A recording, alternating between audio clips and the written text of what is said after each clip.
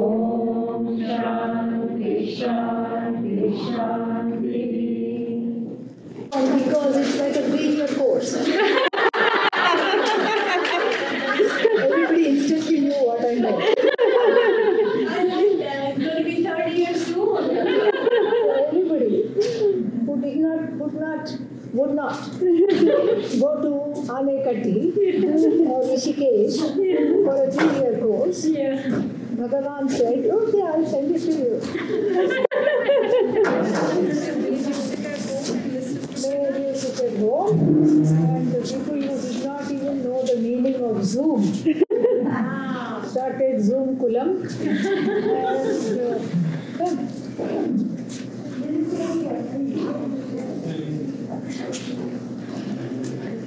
And people who did not know the meaning of Zoom learned Zoom.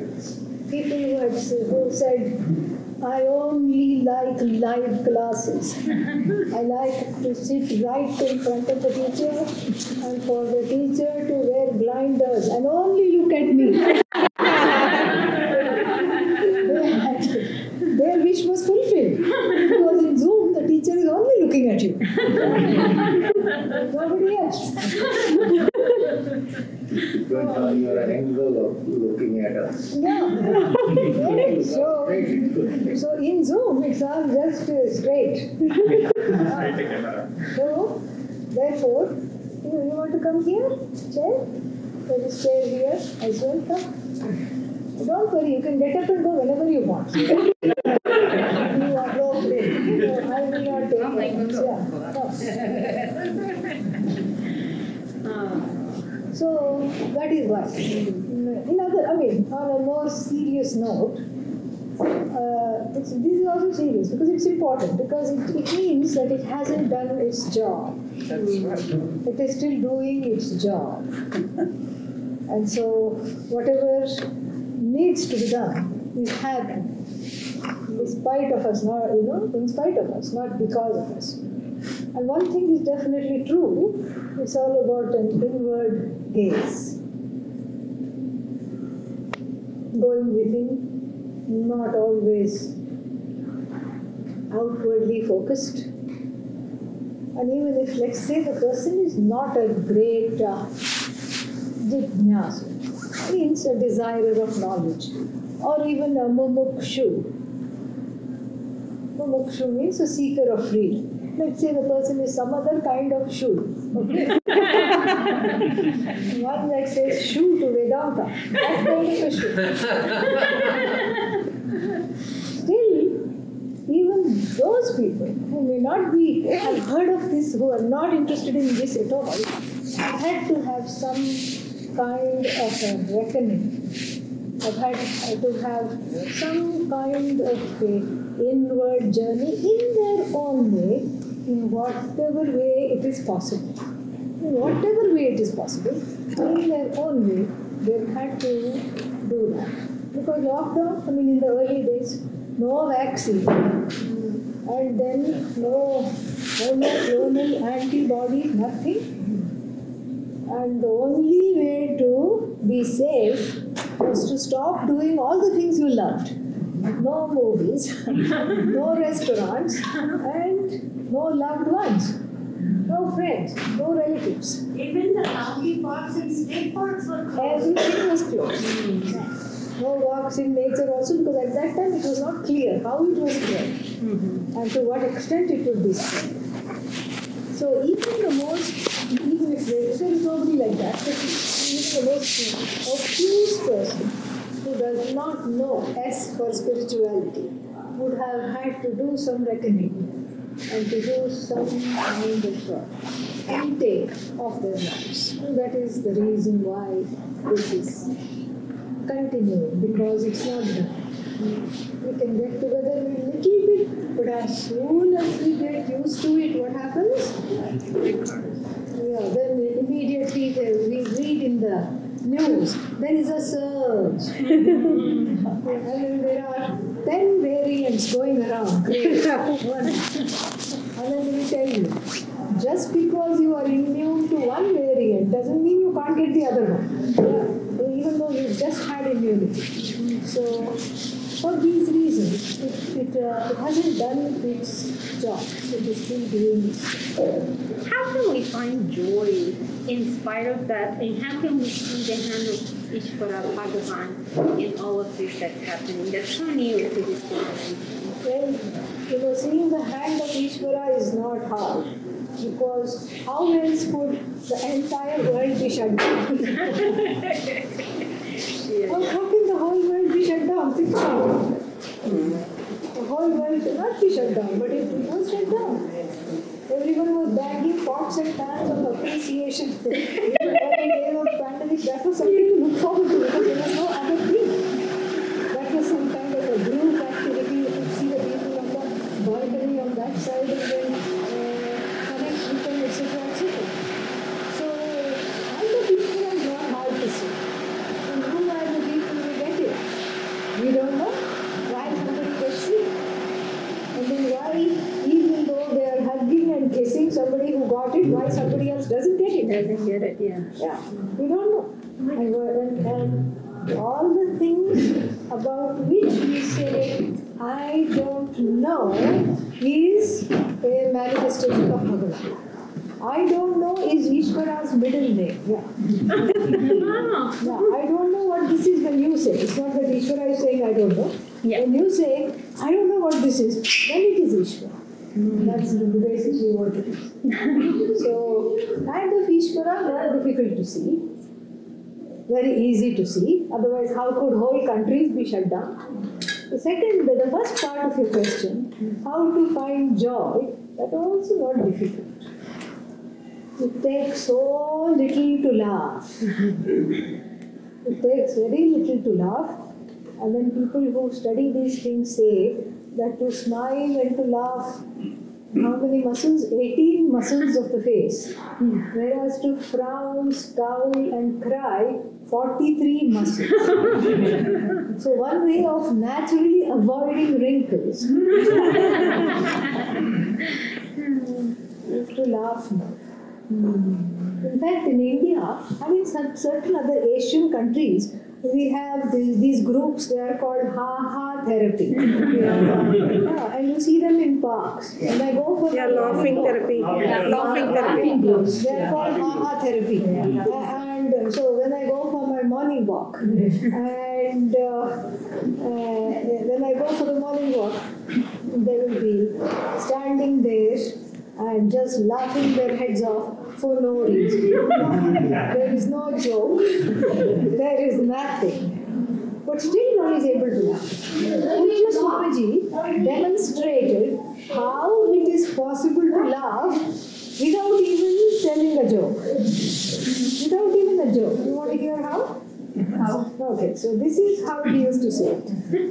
So he told a joke one day in class. Alright? And then everybody laughed. There was one holdout who did not understand the joke, poor thing. And then, for 1 week, he scratched his head and thought about it. Then he went to Pujya Swamiji. And he said, Swamiji, I have been thinking what this joke is. I didn't understand it when you told me. And now I think I got it. But by the time he got this many words out, he was laughing so hard. He couldn't get past himself. Then Swamiji had even forgotten what joke he got. So Swamiji said, okay, tell me what was the joke and what you understood. So when the man told Swamiji what he understood, then Swamiji laughed. Because he had missed the point entirely. So then, what is the joke? Nobody knows. But we have had 3 laughters for the joke already. You know, everybody laughing in the hall, and then the man laughing by himself, and the man laughing with Swamiji, and then Swamiji laughing, and now we are all laughing. Actually, 4 laughing. 4 bouts of laughter without even something funny. Yeah. Without any joke being told. Without any joke being told.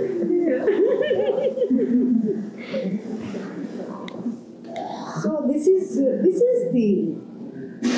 the way, because laughter is natural. It's natural to smile. It's natural to laugh. Sometimes it gets challenging because of the eclipse we keep talking about in the class. So therefore, what to do? To be in place of lightness, of being. And one way to really do this is to make sure that we are able to laugh at ourselves. That's the best thing. Each time you make a mistake, instead of carrying a whip and beating yourself, just laugh. Just say, I'm so funny. I'll never learn. What is wrong with me? Here I go again. You know? When we try telling it to our better halves, then the situation becomes even more funny. And so you just laugh. And when you are able to laugh at yourself, then when other people laugh at you, and don't worry, they will, then it is not so painful. Then you don't worry about other people's judgment so much because you are able to laugh at yourself. And that's what somebody said, laugh and the whole world will laugh with you. If you're crying, what will happen? You're all by yourself in a corner sitting and crying. That's what it is. Small things. And nowadays they say, what is that called? Attitude of gratitude. And so we just are grateful for what is. Whatever there is, we are grateful. However we are grateful. And if we can't find things to be grateful about, we just look a little more closely. And then we'll see what's right. Small things. Doesn't have to be big things. And then when we start celebrating and being very happy with the small things, then all the things that are troubling us just recede. Just recede.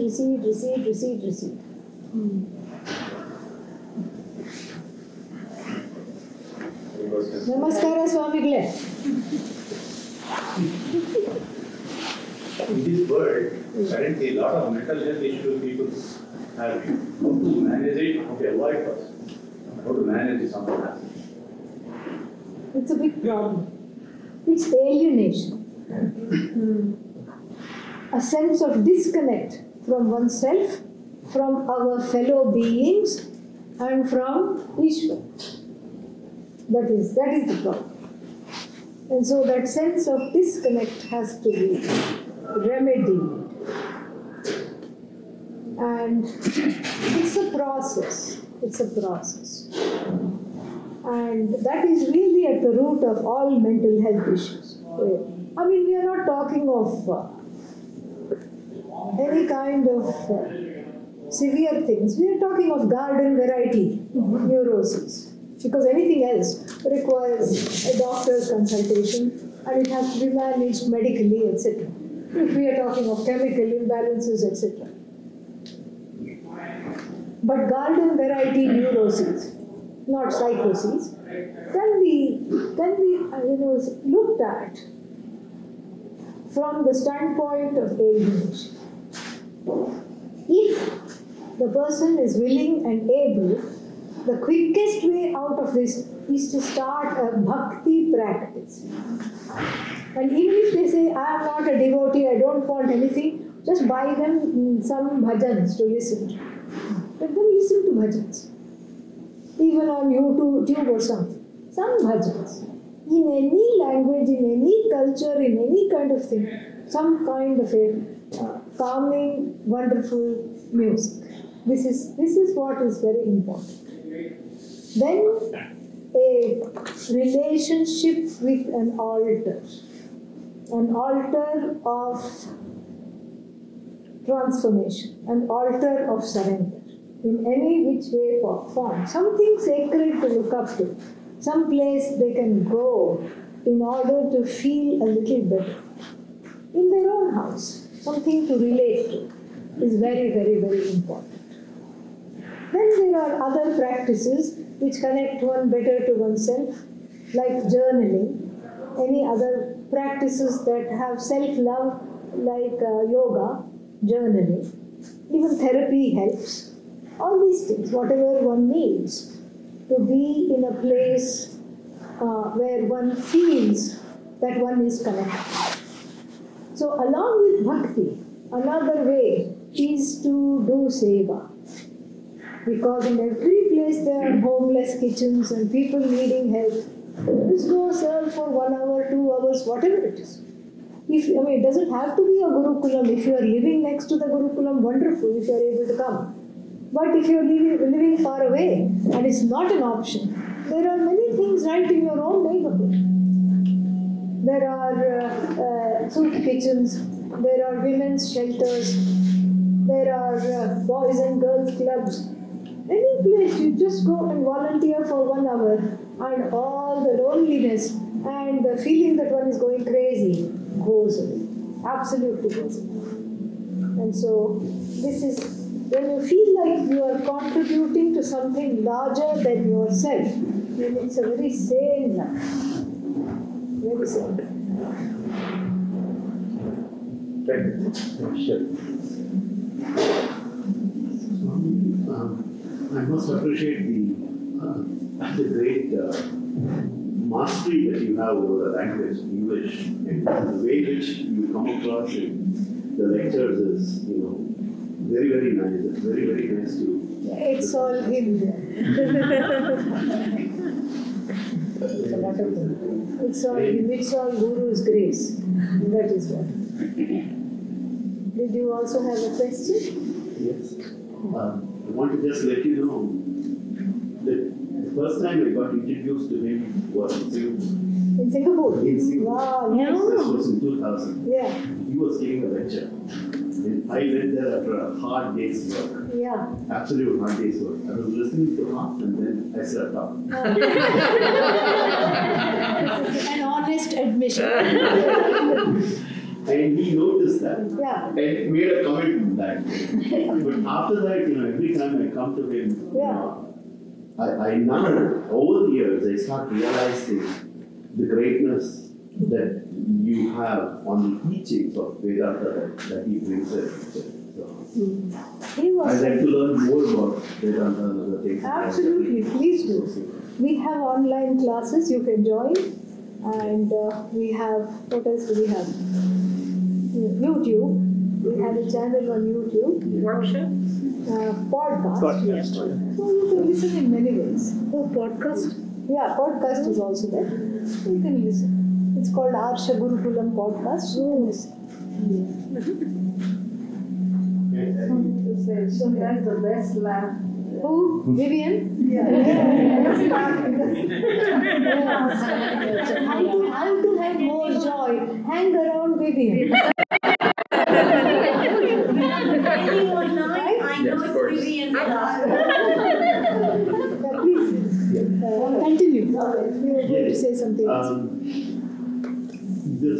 The primer of this Vedanta, Tattva Yes. was actually taught to me by one of my friends who was in my company as well, Yeah. the managing director in the company. Yeah. And he listened to more than 100 hours of lectures across from Swamiji's, Yes. various Swamiji's. Right. And he put in a PPT of that. Ah. So that one gave me a real understanding of what this is. And now I'm opening up to learn more and more. Where do you stay? I stay in Marlborough, New Jersey. Oh, wonderful. Very nice. There are so many Gita home studies. Are you in one of them? No, I'm Yeah, not. please join. I'll give you the name of one of the people. Okay. Please give me your email address. Sure. I'll give you that. Yeah. Sure. Swaminathan? How do I send it to me? To me. Balaji, I would probably remember it. See what next one. Is there one in Bangalore too? Where, what? Gita Home Study course? Yeah, I don't know about the Gita Home Study Group, but there is Arsha Vidya Center in Bangalore. There is a center in Bangalore. You live in Bangalore? My family is in Oh, okay. Yes. There is in RT Nagar. You tell me. Yeah. Yes. Yeah, you're laughingly started. I will make a little comment, but I'm questioning. The comment is there, and a question also, is there, see, laughing is extreme. Contented in yourself is one. He's an extreme Vedanta. I will come to the question. Normal is like normal, and sulkiness and worry is okay. Yeah. I can There is a understand. continuum. So the question Yeah. is, do we have to go to the extreme? You can be content and without laugh. Yeah, this is a very good thing you raised. There is My a... question will also come. Oh, that's not the question. We need to know. But that's wonderful. Okay. So, tell Question. your question also, then I'll respond Yeah, and again. last question. Yes. Because you said 3 years old question. Anyway, see, in Ramdas Swami, we hear Manaki Sloka, self-help. In one of the slokas, he says that, hey, just don't, if something goes bad, don't feel bad. Look back at how many people are unhappy, and then you feel better. So the real question is it a whitewashing your sorrow? Or is it, means how can you get over it rather than looking behind? Yes. So I would Yeah. like to have your opinion because this is like a self-satisfaction type of thing. Right. Very good questions, both of them. First one, do you have to be laughing all the time? Or can you be contented and just sit quietly? Is that also not a manifestation of Ananda? Yes, it is. It's like, the person of self-knowledge is described as an ocean. Sometimes when you look at the ocean, it is roaring. Maybe the full moon, the tides are attracting. And it's roaring, making a lot of noise, crashing against the rocks. And on certain other days, it is very placid, calm. But it is still full, right? And similarly, the person of knowledge has that fullness, has the wholeness of the ocean. Sometimes if the jnani is laughing, then it is a laughing, roaring ocean. Sometimes it is a quiet ocean. So it's not the laughing or the roaring or the quietness, but it is the fullness that matters. And sometimes the fullness laughs, sometimes the fullness is silent. So that is the first part. The second part is of what he asked is it's a common way. People advise one another. Oh, you are feeling bad because you have a sprain in your foot. Look at the person who has one leg or no legs. But you see, that's a very partisan vision. Why not look at the person who is driving a BMW and has legs? Then this doesn't work. The positive thinking, positive thinking workshop, all these things. So that people who benefit from that are the leaders of the workshop because they make some money out of this. That's it. So, overcoming the dissatisfaction of one's own life is not going to help by looking at somebody who has less. It's just a temporary fix. Like what did you call it? Whitewashing or whatever. It's just a temporary fix. The discontent must be looked into. Why is it that I am discontent? What is it that I don't feel like I have? And then instead of taking that to be real, you say, whatever it is that I don't have, then why is it troubling me so much? You do a little bit of a self-inquiry. And then make a one side of the page of all the things you have. And not what other person doesn't have, but what you have. And then when you see that in any given day, that side will overpower the other side. And so that's how we grow, because the discontent is a projection on the self, like the eclipse on the sun. Pain, sorrow, fear, guilt, hurt are all projections. If I am in the place of the Sakshi, I can watch the projections. If I'm getting caught up in the projections, that means I'm too close to it, or I have identified with the projection itself. So therefore, step back. I am observing that I am sad. Never say I am sad. Even if other people think you're weird, it's okay. Then you can say, you are observing that I am weird. That's your perception. That's your observation.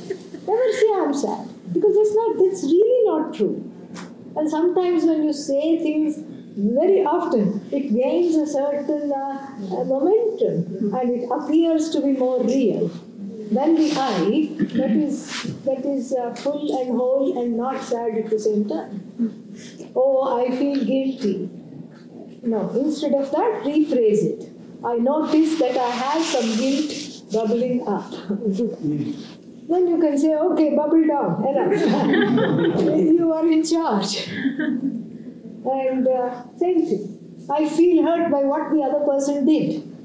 And instead of that, just say, I'm noticing some pain. Interesting. Just like that. Like when you walk around, somewhere you're taking a walk, and then you go by a building, and you see the building has a crack. You say, I walked by this building yesterday, I don't remember this crack. It has a crack. Interesting. That's all it is. But if that building happens to be yours, then there is an identification. You feel you are the crack. Okay? Yeah. So therefore that conscious disidentification from being aligned or having that ownership of the body, mind, sense consciousness, it is important to notice. How we think matters. How we talk matters. How we talk to others about ourselves also matters. But it leads to mediocrity, I'm going back to my, like, you're content whatever I have, which I should be as German or all people. But don't be so. But does it lead to mediocrity? I can give example like a tennis player. If you are in the playing professional, that itself. Yes. I understand. That's what I meant in that. Yeah. Means sure, the professional guy will look back, these are all college students, I'm at least playing professional. Yeah. But his goal is go up and this is a common question I have encountered from many professionals who say that they are not coming. I mean, you are an exception, but here many people say that we are not coming to Vedanta classes because then I'll become contented. If I'm contented, who will run my company? Where will there be progress? What kind of a progress is this? Tell me. What we have now is progress.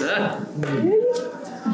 You get up, you wake up in a rush. You wake up with a heart beating fast. Oh my God, what day is it? What do I have to do? And then what? You jump into the shower. No Hindu should jump into the shower. Okay? And I'll give you the reason why. And you jump into the shower, and then what? You grab a bite to eat, and then you run out the door. And then what? You hit the road. And then you crank out some emails at work. Naturally, you become cranky. And on the way you hit the road, on the way back you beat the traffic. Nobody cooks. You throw something together. Or if you are a young adult, somebody told me this, I just nuked it.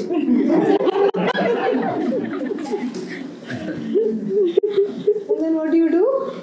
Crash. Are you a machine? Are you a human being? Is this progress? Where you are completely disconnected from from your body, from your mind, from your senses, from the very fiber of your being. And I tell you this, even though the Buddhist tradition is credited with mindfulness, with the cultivation of mindfulness, the Zen being on this side of the continuum. Like even if there is a noise, this is the joke, the standing joke. You know, if there is a noise, somebody comes, like a wild animal roars right behind me. I will take a deep breath.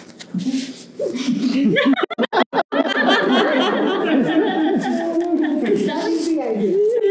That is the joke about Zen.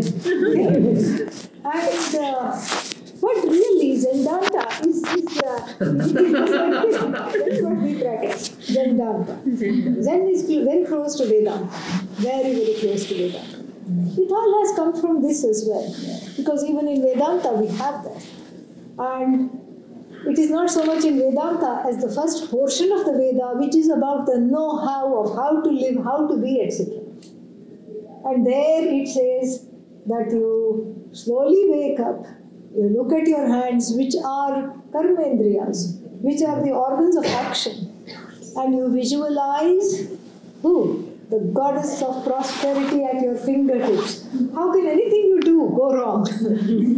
Lakshmi, Chaching is there in your fingertips. And then she is backed by Saraswati, the goddess of knowledge, and on the palms is Govinda. Govinda means the one who is found in the words of Vedanta, Ishvara. Govinda is a name for Ishvara. And so bless these hands. This is what, the hands are already blessed. I'm looking at them. And the feet touch the Mother Earth. And there is a silent prayer. May there not be any, what is that called? May I not be a burden today. I don't know what I did yesterday. Nobody should jump into the shower. You should, it's actually a bucket bath. What you do to Bhagavan, you do to yourself. That's what you do. That's why when elderly relatives come from India, and, you show them the room and you show them the bathroom, they will say, where is the bucket? They will ask for a bucket, right? They don't feel okay unless there is a bucket. Because there is a prayer and the shower doesn't quite cut it. We can say the same prayer to the shower also. But the prayer is Gange Chamamane Chaiva, Godavari Saraswati, Narmade Sindhu Kaveri, all the holy rivers of India, of the world. Asmin bucket jale. Please enter this miserable body of water. And so basically one feels so fresh. It's like having done Tirtha Yatra, a pilgrimage of all the 7 rivers. It's so nice. And same thing, when you put some chandan or some tilaka here, it is not some kind of a beautification. It is an acknowledgement of the energy center, which reminds us of the Ishvara that we are wanting to discover, which is within. Same thing. All this. And you never grab a bite to eat. It's an inner yajna. The fire is the Jatharagni. Ishvara. Aham Vaishvanaro Bhutva Pradinam Deham Ashritah. Lord Krishna declares in the 15th chapter, I am the stomach fire. And that is how I protect all the beings, because I make sure they eat, and that's how they sustain themselves. That's how they have young ones, and that's how the species is protected. Very beautiful. So it is an inner yajna. That's why we are not allowed to put, what is that called, junk food. How can you call it junk and food at the same time? This is not a garbage can. This is the mouth of the yajna pit. So eating has to be done very, very, very mindfully and quietly. When I was growing up, that was what all the elders in my house would say, just eat. Don't talk when you eat. And then here when I came, everybody would say, let's talk it over lunch. And I tell you, the first 2-3 lunches I went, they were all shocked because I didn't say anything.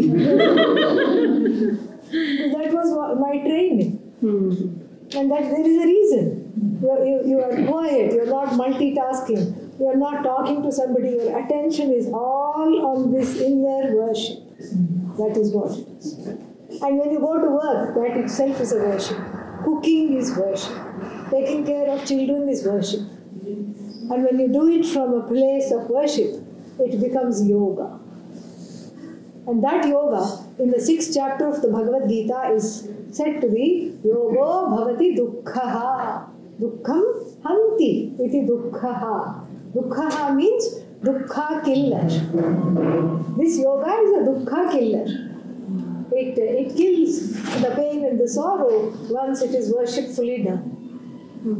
Donna, I just made a little fun of Zen, but in a nice way. I made a little fun of Zen, but in a nice way. Yeah. I made a little fun of Zen, but in a nice way. Because it is Zendanta anyway. Zen and Vedanta are very, very closely aligned. And so you know the yes. And you know the Vedanta joke on Zen, what the Indian Vedanta teachers, how they talk about Zen? No. Okay, so a wild animal comes and growls behind the Zen master, and the Zen master turns like this slowly. That's all I said. That's the The lion would go away probably, or be in a nice, zoned out meditative state. How did you prevent yourself from the assault of the word? Particularly the words, which are very hard. When they seem to come, it seems like hitting you with a diaphragm. Yeah. And the pain strikes. Yes. First, we turn the premise on its head. You do Shirshasana with the premise. And from now on, we'll say the world is a manifestation of Ishvara and there is no assault. It is not assaulting me. It is not salty, it is not assaulting me. And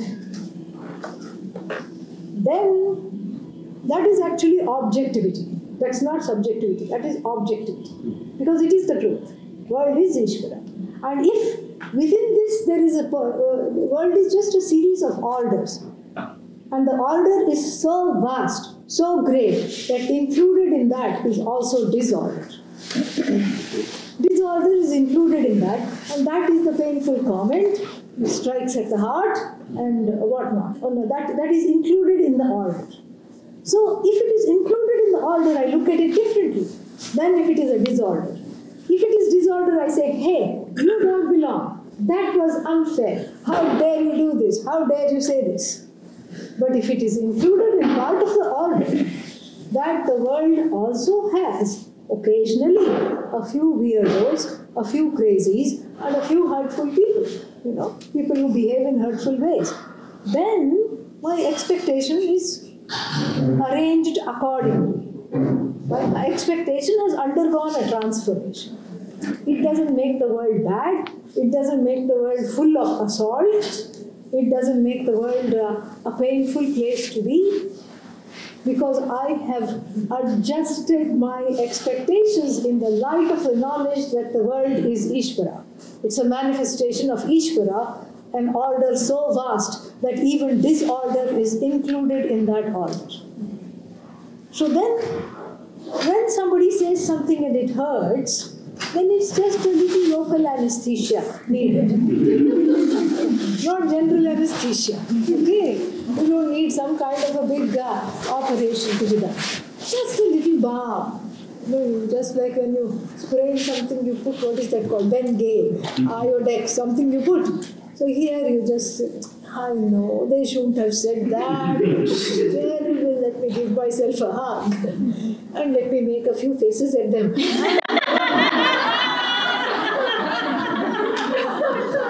This is all self-therapy. Self-therapy for free, without paying any money. I like that. Make some nice faces and pull a few faces, and then it just becomes a local affair. And then if you want to go spiritually a little further, then you say, after the hurt is gone and taken care of and hugged and loved up, then you say, why was this pain? Where did it come from? And don't believe the first answer. The first answer is from that idiot over there. That is wrong. That's not the correct answer.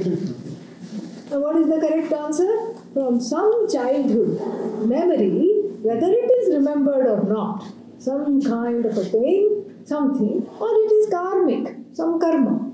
Some karma is there. So when you do that, then you own up that aspect of the pain, you own it up for yourself. You don't go around thinking that the world is out to get you, which is a very sane way of living. The whole thing changes. And you find that there is a pep in your step and a smile. For no reason you're smiling. Yeah. It's very simple, small things. Everything learned from him. So many. Oh, sorry. Haji. Just a question. I think people ask you all the time about the meditation, how to focus. It's like I sit there and not more than few minutes, you can concentrate. Yes. And even with the guided meditation, I should tell you the truth, it's your mind is just going all over the place. Yeah. Well, we can't blame the mind. Its job is to go all over the place. Otherwise, we won't be able to see something. We won't be able to do anything. And so therefore, we practice OMM. What is that? 1 minute meditation. Acronym is O. Keep a timer and just meditate for 1 minute. For 1 minute you can do anything. Even the worst torture one can undergo if one knows it's only for 1 minute. What to talk of a pleasant meditation. Just watch the mind. It's really very, very effective. Watch the mind. Watch the breathing. If the mind is too hard to watch, start with watching the breath. It really calms down the mind also. It calms down the heart. And then after a while, after half a minute, watch the mind. And then beep, beep, beep, beep, beep, your timer has gone. Then say, oh, I was enjoying myself, I should do again. No, don't do it. Keep the mind wanting more. Yeah. Keep it in a state of suspense. It's like limited edition Christmas toys. All sold out. And then it's not available after this time. Like this. So, keep the mind wanting more. And then when you have mastered 1 minute meditation, don't go to 47 minutes now. No. 1 minute twice a day. 1 minute 3 times a day. 1 minute 4 times a day. You can even do it at work. Just zone out. Nobody will even notice. They think you're checking out. You're checking in. Interval training. In physical things. Yes, exactly. Interval training and intermittent reward. Intermittent rewards. I have a question. I still don't understand why we know what we need to do to be healthy, and yet, I'll just speak for me, and yet I don't do it. So like I don't eat the way I think I need to eat to be as healthy as I can be. I don't exercise in the way that I feel like I need to be the healthiest me. So it's kind of like this phenomenon, like I know what I need to do to be the healthiest person physically that I can be, which is if I'm the healthiest person physically, then I have more to give to Vedanta, obviously, also. And I don't understand why we don't do what we know is good for us. Even Arjuna had that question. Atha kena prayuktena papancharati purushah anichhannapi varshneya baladivani yojitah. 236, I think. Yeah. Not 236, chapter 2. 36th verse. 336, thank you. 336. Atha kena prayuktena. Impelled by whom? By which force? Does the person keep indulging in wrongdoing? Meaning, contrary to what one knows. That is wrongdoing, isn't it? Contrary to what is known to be in my best and most high interests. Why do I keep persisting? Why does the person keep persisting? Anichchanapi, without wanting to, without desiring that. Ichchan means desiring. Anichchan, not desiring. Baladiva niyojitah. I know this is bad for me, but oh, too bad, I have to still my All triggers. Yes. So, why does Arjuna ask this? Baladiva niyojitah. It's as though it is established by force. I am forced to not listen to my best instincts, my most highest wisdom coming within myself. Why do I do this? Why does everybody do this, oh Krishna? Because when you were asking this question, I was hearing silent signs of relief. Oh, thank God somebody asked this question. Yeah, because everybody feels this. Why do we sabotage ourselves? Everybody feels this. And so, Lord Krishna's answer is very, very nice. Kama esha krodha esha. Okay? Everything okay there? Okay? Kama esha krodha esha. Rajoguna samudbhavah. Mahashanaha mahapapma vidhi enam vairinam. He says kama. Desires which are unstoppable, well entrenched and binding desires. What do? They exert a pressure. In Sanskrit it is called vega, pressure. And they exert a pressure to be fulfilled. And when it is not fulfilled, a desire unfulfilled is the cause of sorrow. Think about it. And is the cause of anger. Whenever one is angry, it's because something has not gone one's own way. Very easy to understand. And so this karma, which when thwarted turns into krodha, anger, is born of rajas. Rajas means that which is not in balance. The principle of motion, when it is unbalanced, turns into anger, violence, all these things. Intolerance. This is Rajoguna Samudbhavaha. And Lord Krishna calls it Mahapapma. This is the one that is the Papa. It is the worst offender. Mahapapma means the worst offender. And Mahashanaha. Mahashanaha means it's a sarva bhakshaka, means it eats everything. It's what is the English word? It's an omnivore. An omnivore is that which eats anything you put in its mouth. And so this kama, now turned into anger, is on a binging spree. It starts with your brains and eats that up. And it starts with your peace of mind, eats that up. And it will not stop eating because it has a voracious appetite and it just keeps on wanting more and more and more. You can never satisfy kama because It has no end at all. So Mahashanaha, Mahapapma, Vidhi Enam. Enam means Krodham or Kama or whatever. Vidhi means please know this to be Vairi. Vairi means inimical to you.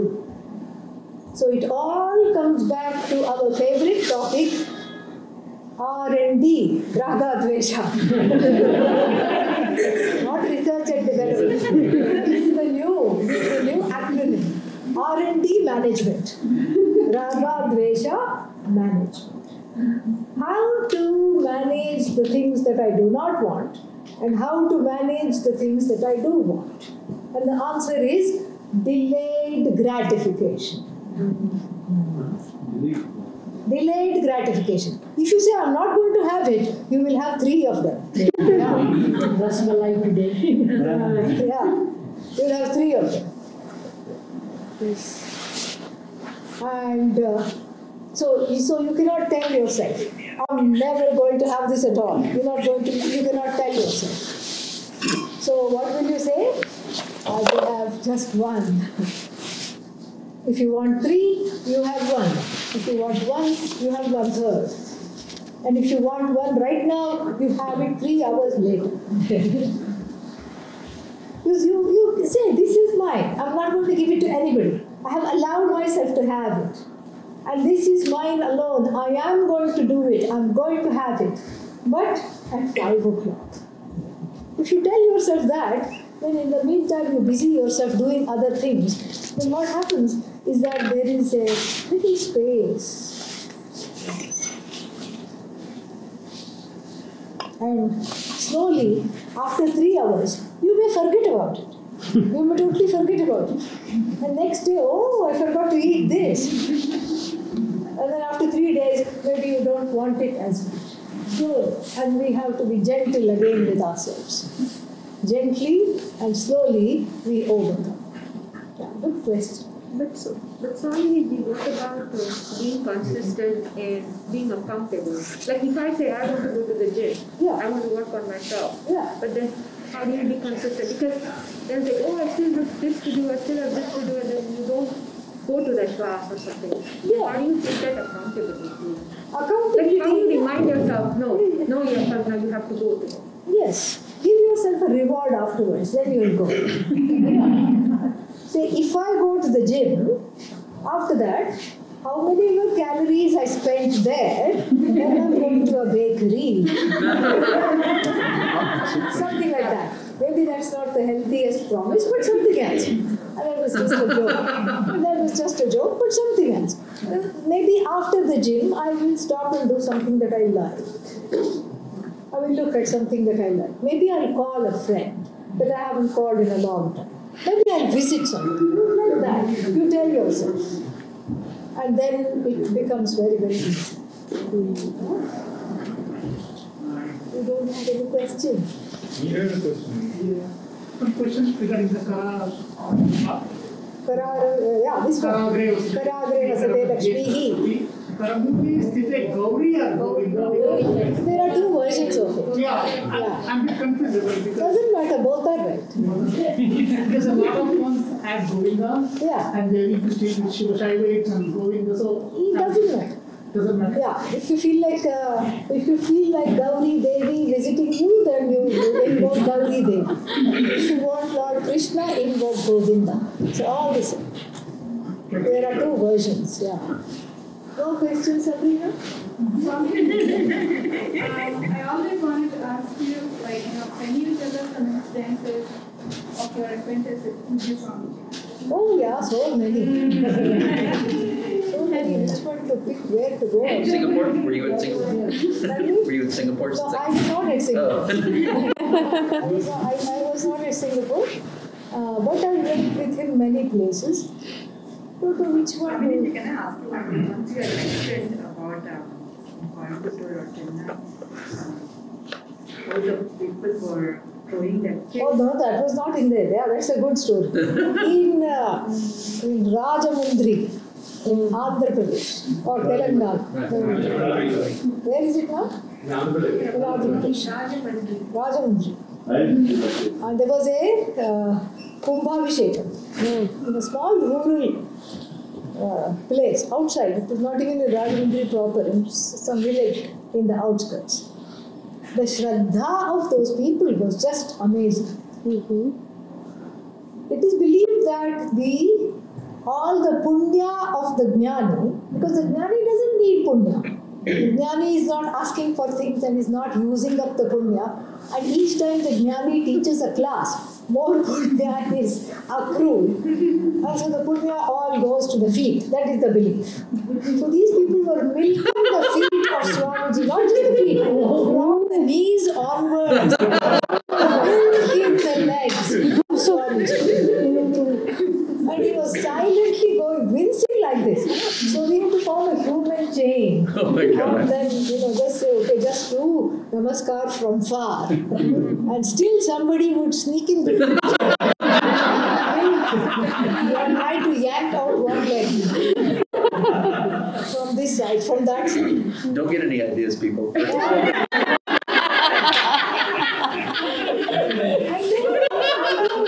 That's it, having legs out, right?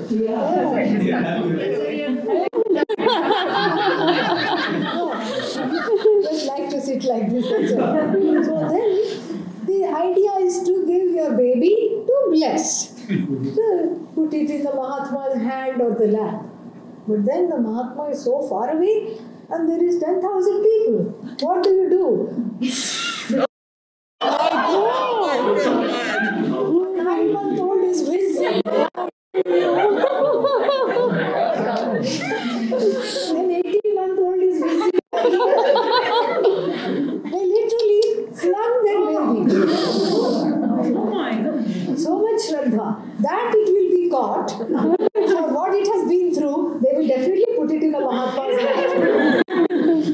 So we had made a human chain, but then we quickly had to go free.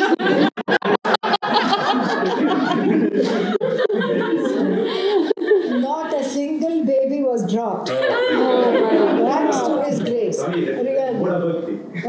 That is more bhakti. Yeah. It is, I don't know if it is Modha Bhakti. It is Shraddha. Yes, Shraddha. Plain Shraddha. It was just beautiful to watch. I wouldn't call it deluded at all. I think it is just, it was so transformative. And one of my Guru Bhais was telling me, I wish I had this kind of Shraddha, I would have got Vedanta. I mean, to throw your 8-month-old, correct, 8 feet that way, and it requires so much Shraddha. That it will reach, that it will not, they will not allow it to fall. 2 and 3, that it will reach the Mahatma and it will be blessed. Missing babies. Yeah, but it's not blind. That's what I'm trying to say. Yeah, it's not blind. Their eyes were open. They knew what they were doing. Chuck a baby. This silly comment I can make. Swami, where Shraddha is, that people are throwing their child. Swami himself or herself should say, hey, my eyes are reaching that. I don't have Oh, he said all this till he was hoarse. There's a touch for you. We want to hold you. We want to touch you. We cannot touch you. Our baby is coming into your lap. And then I was talking with some of the people who were with Swamiji, all the other people who were there, and we were joking. So this is how the expression came. Something fell in my lap. Yeah, this is how the expression came.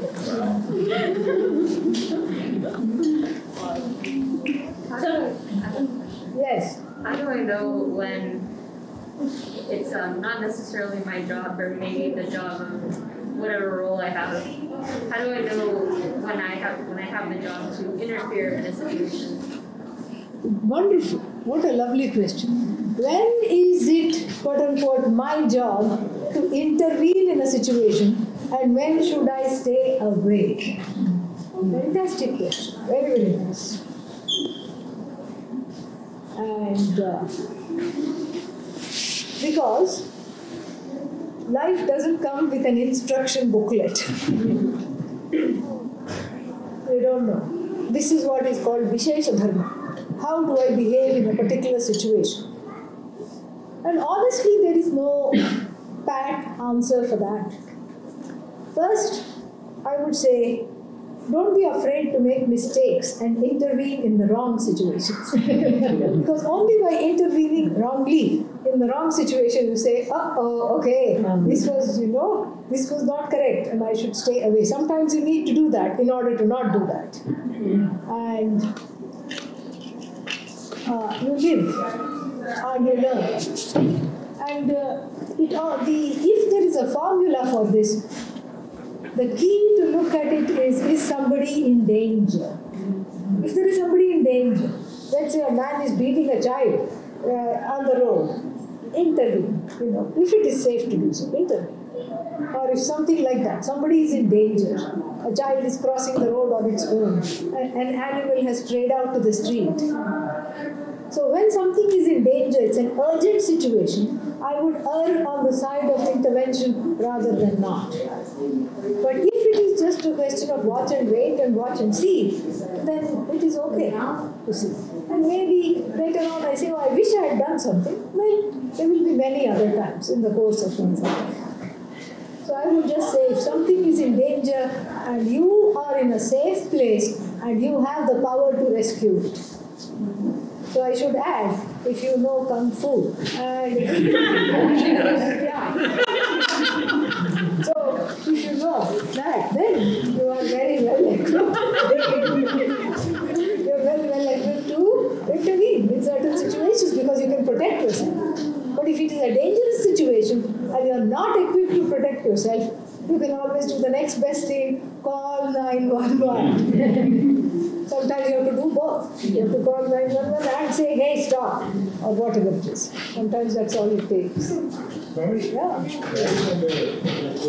Riding on the coattails of that question. Yeah.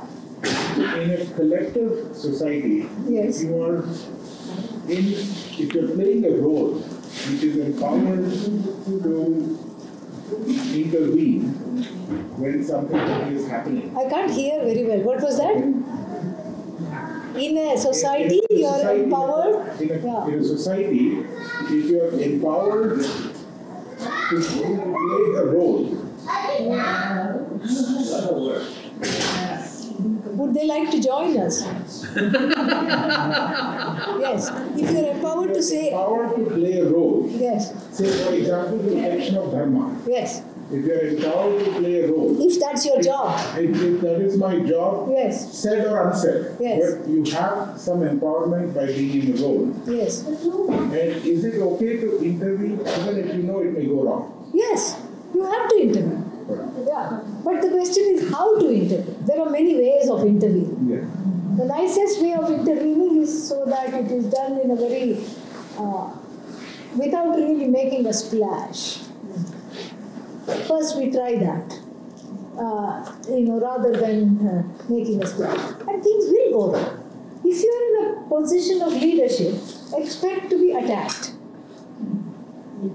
If you are in a position of leadership and you are not attacked, then that is a rare stroke of luck.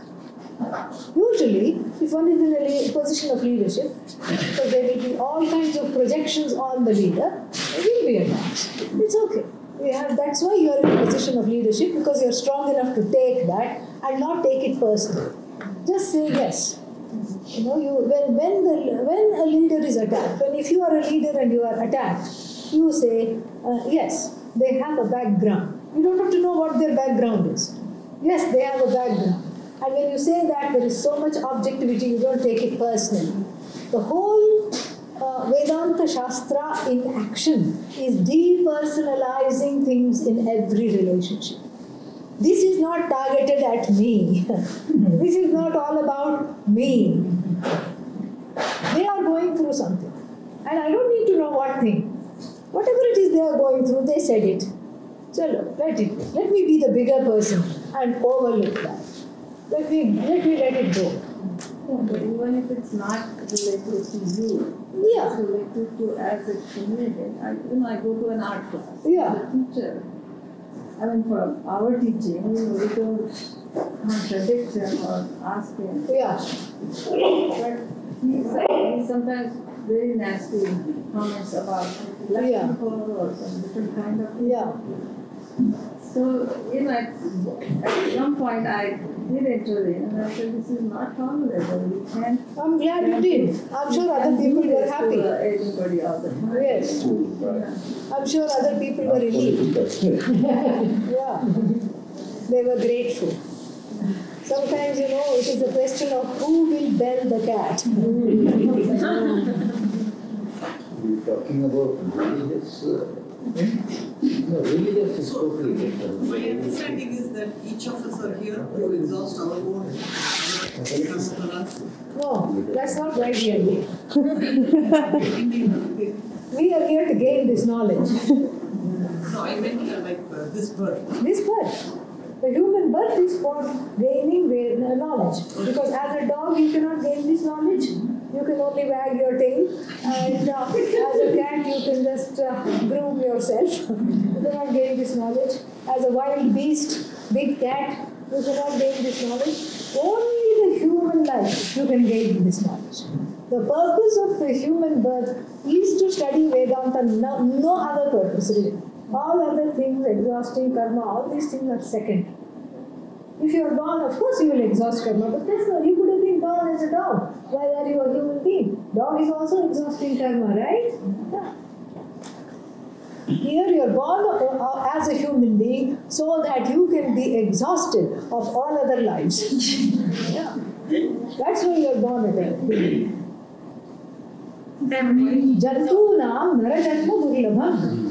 Durlabham means very difficult to get. Human birth is very difficult to get, and we don't know this. And if we saw all our previous births, we would be in perma shock. That's why Bhagavan has put a veil between this birth and other births, so that we can start afresh. But if we knew all the other births, we would just be studying Vedanta 24/7, 365. Somebody else? One of the previous lectures were saying that the kids have their own karmic trajectory for this. Correct, you remember that. Karmic trajectory, and the same way the spouse might have one. Yes. In the family, each of us have our own karmic trajectory. Yes. So, but still, if what they go through, suffering or good or bad, it affects us also. So does that mean it shouldn't our affect. karmas are Shouldn't affect.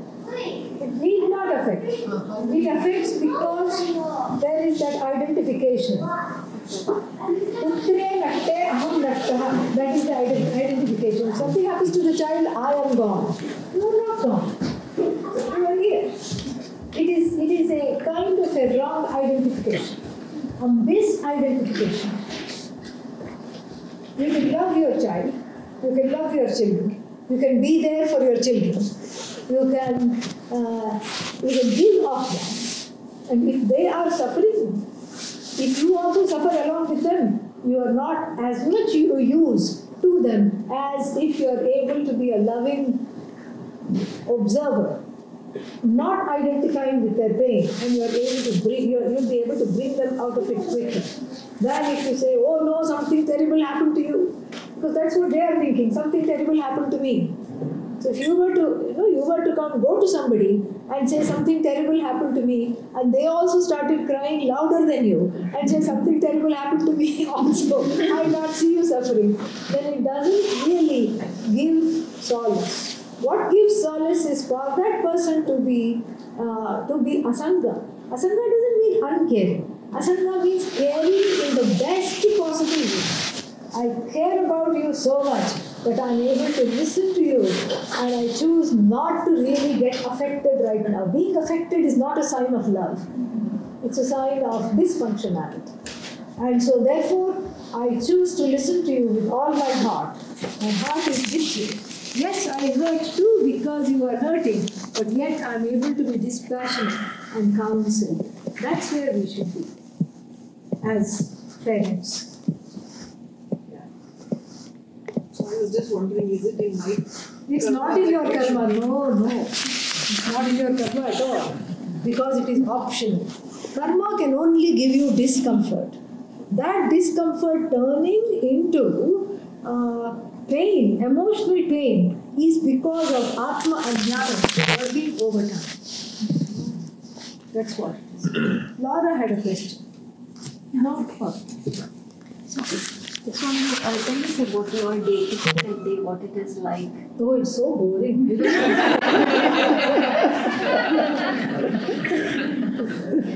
wake up at 4 o'clock. I do the same thing that you do. I eat, I drink, I go for a walk. Yeah. I have a question. I just sleep. I teach in between little bit. Nothing. But you must be studying books and extraordinary. I'm a very ordinary person. That's why I said you'll be bored. I'm a very, very boring and ordinary person.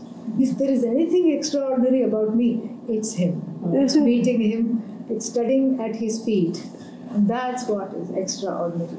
That you gain the Guru, and that his knowledge works, and that he speaks through you, and that he is very much present here, everywhere, all the time. Even though he may have left his body, that's extraordinary. That's the miracle. So with that, Swaminiji, few years ago, maybe 3-4 years ago, you had talked about how you, from here, you went to India, met Swamiji, and how he just... All that is in the past. Swamiji,